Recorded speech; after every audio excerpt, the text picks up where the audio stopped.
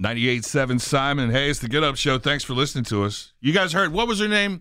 The tattoo artist who was maybe being sued about Kat the miles. Von D. Yeah. Kat Von D. You saw where they threw that out of court. That wasn't copyright. Yeah, why'd they say that he didn't have a case? They said that it didn't look enough like the original picture, that her rendering in a tattoo didn't look enough like the original photo. Oh, well, that's when you kind of go, wait Hey, a minute. Do it what? again. Yeah, do it better.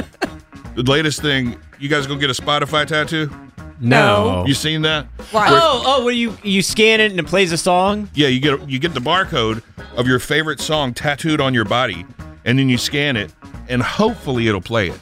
Yeah, I feel like that'd be real fun at first, and then after about the 10,000th play, and somebody walks up behind you and scans your shoulder, you're like, enough already! I don't know if- It's not even that. It's like 5 years later, it won't play because it's Exactly. going to be all smudgy and Bleed. blurry. I don't and- think you're gonna get that many. I don't think you're gonna get 10,000 plays out of it because they said they warned people up front. These guys who are doing these Spotify barcode tattoos. He's like, look, it might scan, it might not. You need to know that before we finish this.